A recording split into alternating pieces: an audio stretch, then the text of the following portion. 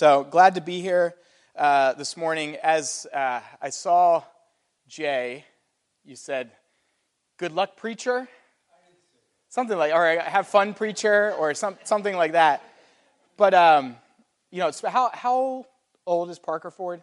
200 and how many years? 200. But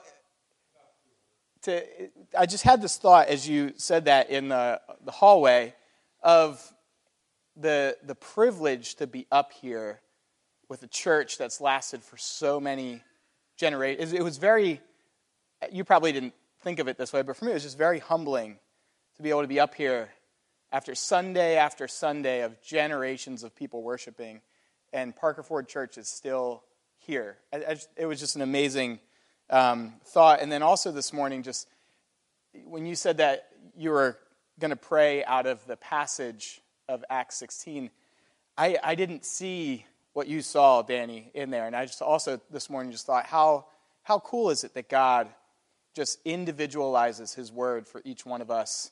It actually made me want to change my sermon, but I'll stick with my notes. But just a beautiful thing that you're able to pull out of that passage. And I pray this morning as I go through Acts chapter 16 that God has something for each one of us, wherever we're at this morning. So if you have your Bibles, you can open up. We're going to start at verse 16 of Acts chapter 16. And this takes place in Philippi. So later, Paul would write to the Philippians. So that's the context of where Paul is, written by Luke, and Luke is with Paul at this time. That's why he says in verse 16, "as we were going." So this is a first-hand account by Luke as he's with Paul. So verse 16, "As we were going to the place of prayer, we were met by a slave girl who had a spirit of divination and brought her owners much gain by fortune-telling. She followed Paul and us, crying out, 'These men are servants of the Most High God, who proclaim to you the way of salvation.' And this she kept doing for many days. Paul, having become greatly annoyed, turned and said to the spirit, 'I command you in the name of Jesus Christ to come out of her.' And it came out that very hour." So as many of you know, I lived in the Dominican Republic for a time, and usually, probably about daily, I would pass this one house. And it was kind of set back, and there was this front lawn. And most of the time when I passed this house, there was a woman on the front lawn, and she would just pace around and loudly just preach. And she wasn't preaching to anybody in particular. She was just pacing around, and she would preach. And like I said, most of the time when I passed there, she was out on the front lawn doing this. Every once in a while, I would engage with her and then regret it. One, because I didn't speak Spanish well enough for how quickly she preached at me. And then the others, I just was like super scared. But she was probably if I had to guess, probably somewhere in her like mid to late 30s. And there was one day that I was passing by the house, and I was with a friend of mine named Chow. And she was out on the front lawn, as usual, just preaching to nobody. And Chow just made this like passing comment and said, "Oh yeah, she wasn't always like this. Somebody put a spell on her, and then ever since then she's been acting like this. She used to actually be very normal, and then one day, a spell was cast over her, and now she's been like this ever since." And then we just kept on, and to him it was like, it just happens. For me, as an American with a Western mindset, I'm like, that's super weird. And then there was another time, again, as you may know, I ate my meals in a convent with missionary nuns. And I was sitting having dinner by myself one evening, and Hermana Juana, as we called her, Sister Juana from Peru, came in, and I hadn't seen her all day. And she sat down, and Juana, just an amazing woman, so filled with the Spirit, would just sit down there with me, and she would just chat. And she was patient with me with my Spanish and everything, but we would chat, and I asked her, "Hey, what have you been up to all day?" And again, just like Chow, she just casually said, oh, I was the next town over. I was a part of an exorcism today. Somebody was, filled with a demon, and, I was just kind of part of that and helping out. And again, totally nonchalant, as if, oh, this is just totally normal. If you sat down with somebody this afternoon, and they were like, oh, yesterday I was part of this crazy exorcism, who would kind of be a little, weirded out by that? Most of us, I would think. But down there, it was every day. It was just, this is what happens in the spiritual realm. And a big part of the reason that that's present in the Dominican Republic is because it borders with the country of Haiti. And what is the national religion of Haiti? Voodoo. And I would go home at night, and in the distance, hear the voodoo drums beating. Voodoo was heavily influencing the Dominican Republic. And because of that, the Dominicans and, of course, the Haitians were opening themselves up to a spiritual realm that was demonic. Still to this day, talking about stuff like that, I read the scriptures, and some stuff I'm just like, yes, I get it. And then I read some other things and just kind of pass over them. But here we see Paul is encountering somebody that is filled with an evil spirit. And wherever we are when it comes to that sort of part of spirituality, whether we believe in it or whether we're skeptical of it, we all most likely here this morning believe that the Scripture is the Word of God.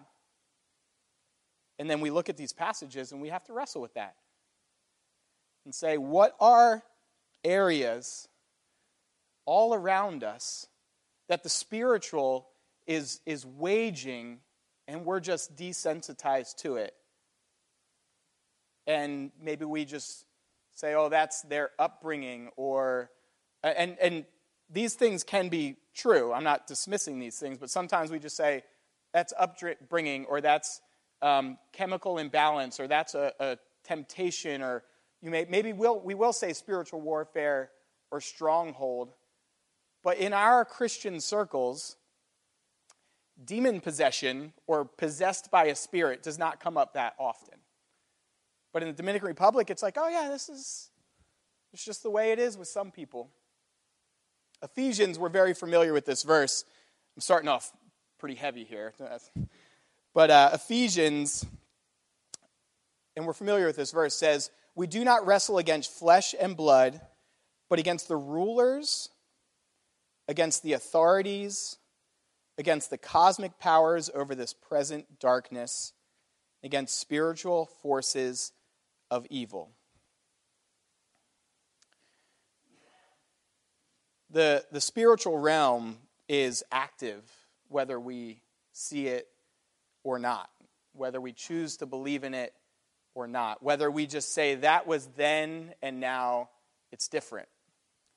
And one person explained to me that, the devil and his tactics, he's kind of like a chameleon. So in the Dominican Republic and Haiti, with the practice of voodoo, he's got a stronghold in that sort of spiritual realm in a different way than maybe in the United States. And the person that was explaining this to me was saying, in the United States there still is that, but the tactics are different, and it's a spirit of greed or lust or rage. And it might just look slightly different than elsewhere, but it's still active and it's still present. So the interesting thing about this as well is who believes this to be true? These men, so Paul and Luke, and Silas, these men are servants of the Most High God who proclaim to you the way of salvation. Who believes that's a true statement? Hopefully all of you. If not, let's talk after.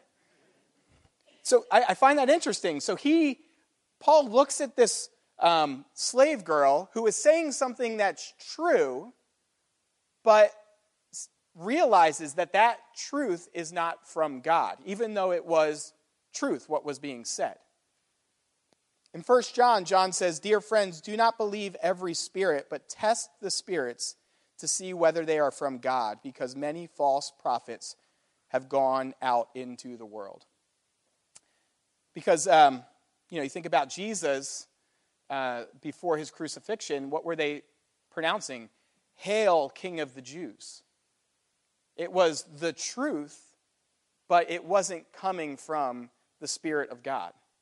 So that's where it also can get very tricky as well. So sometimes it might be blatant of whether this is from God or not, and then other times it can be very subtle. So with all of this, what kind of just has come to mind and in my heart this week is just the desire for myself and for us to have more of a sensitivity to the activity of the spiritual realm around us. Because it's present, whether we recognize it or not. So then it goes on, verse 19. So this slave girl has owners, and Paul casts out this spirit. And verse 19, here's the reaction of the owners. Verse 19 says, "But when her owners saw that their hope of gain was gone, they seized Paul and Silas and dragged them into the marketplace before the rulers. And when they had brought them to the magistrates, they said, 'These men are Jews, and they are disturbing our city. They advocate customs that are not lawful for us Romans to accept or practice.' The crowd joined in attacking them, and the magistrates tore the garments off of them and gave orders to beat them with rods.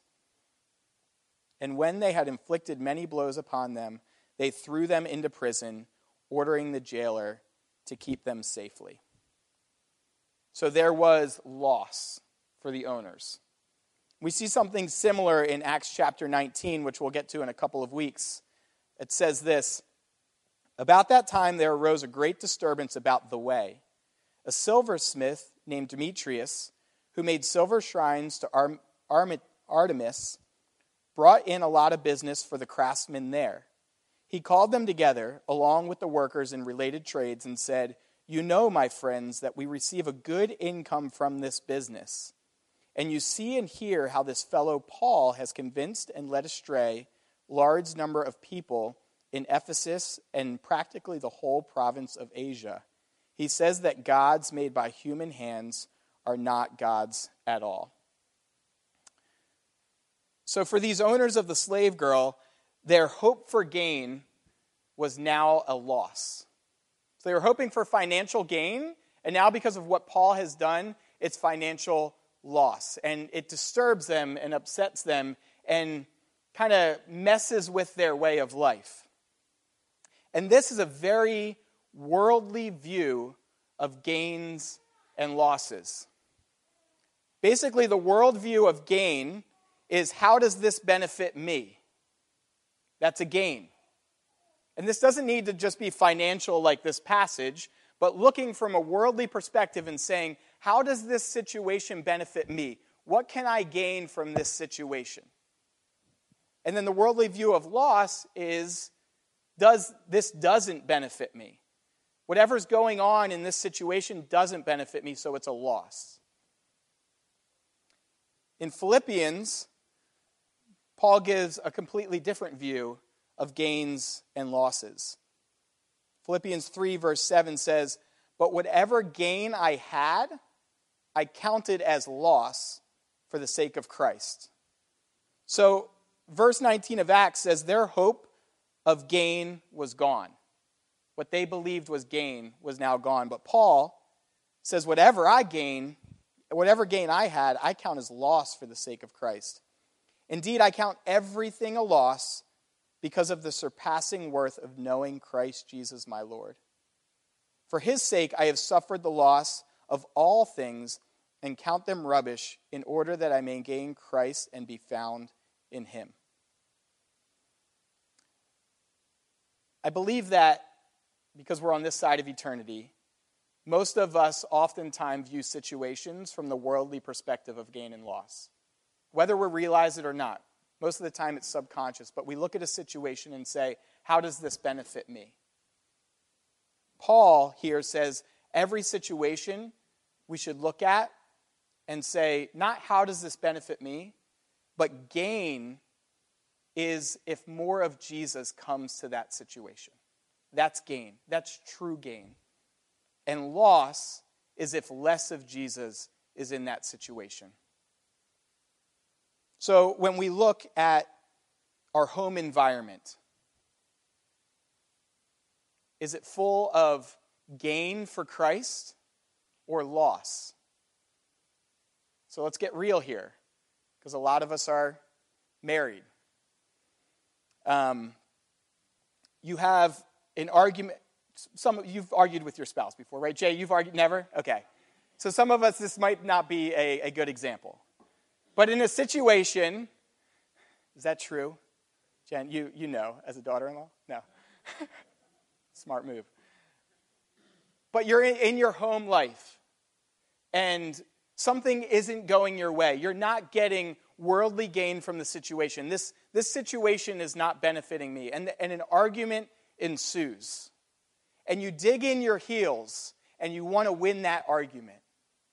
Yet you might have some worldly gain. Yes, I won this argument, but you've pulled Christ out of your home environment. When you're going at it, and Carrie and I, she's not here this morning, don't rat me out, but sometimes we'll go at it. And it's not always like verbal or an argument, but it could be very silent and passive and subtle. And when I dig my heels in, and I'm stubborn, and I'm not humble, and I'm thinking about how this situation can benefit me, I am pulling Christ out of my home, and now there's loss. I might gain something worldly, but I'm losing the spiritual in my home environment. At work, with our tenacity or desire to succeed or have accolades or promotions or whatever it may be, when we're thinking about how does this situation benefit me, what's my gain, and we can care less about those around us, we've pulled Christ out of that situation, and now there's loss in that environment. In relationships, in our church, in our communities, in our neighborhoods, wherever it may be, to take the view of Paul here where he says, gain is Christ. Everything else is loss. Gain is Christ. And it is so difficult. Because a lot of times, because of our selfishness, we want what benefits us. And just to sit down or stand up, whatever you want to do in the situation, but just to step back and just say, am I bringing Christ into this situation? Because if I'm not, this is a lose-lose. So their hope for gain was gone. Having received this order, he put them into the inner prison, verse 24, fastened their feet in the stocks. About midnight, Paul and Silas were praying and singing hymns to God, and the prisoners were listening to them. And suddenly there was a great earthquake, so that the foundation of the prison was shaken. Immediately, all the doors were opened, and everyone's bonds were unfastened. I was praying about this morning, Danny, and I was just praying today that our bonds would be unfastened. That was awesome. I'm just going to steal it as my own, because I don't think you'll be on the recording. When the jailer woke and saw that the prison doors were open, he drew his sword and was about to kill himself. The reason for this, and you'll see throughout a lot of different passages in Acts, there was one when Paul was shipwrecked, and the people that were commanding the ship wanted to kill all of the prisoners. Do you remember that? I think that's later in Acts. But you'll see a couple of times where like the prison guards or the people that were in charge of the slaves wanted to kill themselves, because if you lost a prisoner, then you were put to death. So he's worried about losing all of these prisoners and what's going to happen to him. So that's why he's about to kill himself. But Paul cried with a loud voice, "Do not harm yourselves, for we are all here." And the jailer called for lights and rushed in, trembling with fear. He fell down before Paul and Silas. Then he brought them out and said, "Sirs, what must I do to be saved?" Obviously, the hymns that they were singing had a great impact on this jailer. And they said, "Believe in the Lord Jesus Christ, and you will be saved, you and your household." And they spoke the word of the Lord to him and to all who were in his house. And he took them the same hour of the night and washed their wounds. And he was baptized at once, he and all his family. Then he brought them into his house and set food before them. And he rejoiced along with his entire household that he had believed in God. So Paul's view of gains and losses was in the right perspective. It seems through what we read, he had his focus right. And so he's able to, so he went through this terrible situation, right, where all he was trying to, well, he was annoyed, so maybe he did it in anger, but he had helped somebody that was in bondage. And instead of those people rejoicing and the slave owners rejoicing, they took Paul and Silas and beat them with rods. And now Paul and Silas are in jail, but because they have the right perspective of gain and loss, he's able to be there singing hymns. Because he's there and said, "You know what, Lord, I'm following your path. I did what I believed was right, and it's put me in this situation. And because of that, I have more of you, so it's gain." To be able to be in a prison after being beaten for doing pretty much nothing wrong, he's able to sit there and say, "Lord, this is gain. Because you've put me here, and whatever you have for me, I want. It's gain, not loss." He's able to sing hymns and be content. And then at the same time, he has the opportunity to flee, yet he doesn't because he knows what's going to happen to the jailer. And he's considering others above himself. So now imagine the Philippians know all that has happened with Paul. And then later they receive a letter, and Paul says, "I have learned in whatever situation to be content." So as they're reading the letter of Philippians, they have these visuals in their mind of what Paul has been through, and they can read this and say, "Man, oh man, that was so true in the life of Paul." There's authority in his words because he lived it among them. And in Philippians 2, he's able to say, "Do nothing from selfish ambition or vain conceit, but in humility count others more significant than yourselves. Let each of you look not only to his own interest, but also to the interest of others." Again, they would read these words and know this is just not empty talk, but this is something that he lived. And when we have this kingdom view of gain and loss, the words that we speak come out with so much more authority because people look at our lives and they say, they're not just saying this, they're living this. And I believe it was DC Talk. I remember them from like the 90s. I forget exactly how it goes, but they had this one song and there was this little like saying before it that said, "The greatest damage for Christ is people that acknowledge Jesus with their lips, but then walk out the door and do nothing else." If we want our testimony to have weight or if we want our words to have weight and authority, our testimony needs to match up. But we can only do that when we're filled with Christ and we have the proper view of gains and losses. This is the shortest sermon that I think I've ever preached. You're welcome. Junior church is going to be like, "But we just put out snack." I wish I was in junior church today. I'm looked down and it says conclusion. I'm like, what? It's 11 o'clock. Oh, man. Yeah. That will not give any gain, but just loss if I do that up here. So just, and hopefully you can walk away today. It's short and it's simple, but walk away today just praying, and I'm praying for us, an increased awareness of what's going on around us. There's the physical, but then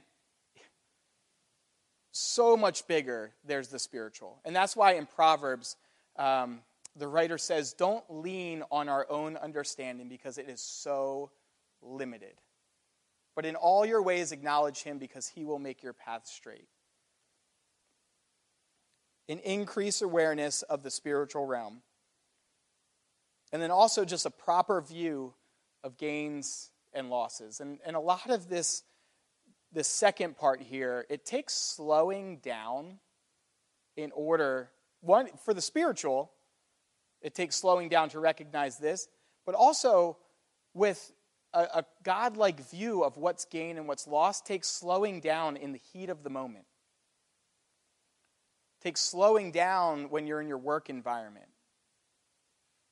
You're ever at work and you're just go, and then you take a moment to breathe and you realize like how crazy your mind has been for like the past couple of hours, and there was no acknowledgement of God in any of those situations, and you're just like, oh man, if I would have just taken 5 minutes to breathe, I probably would have done things a lot different.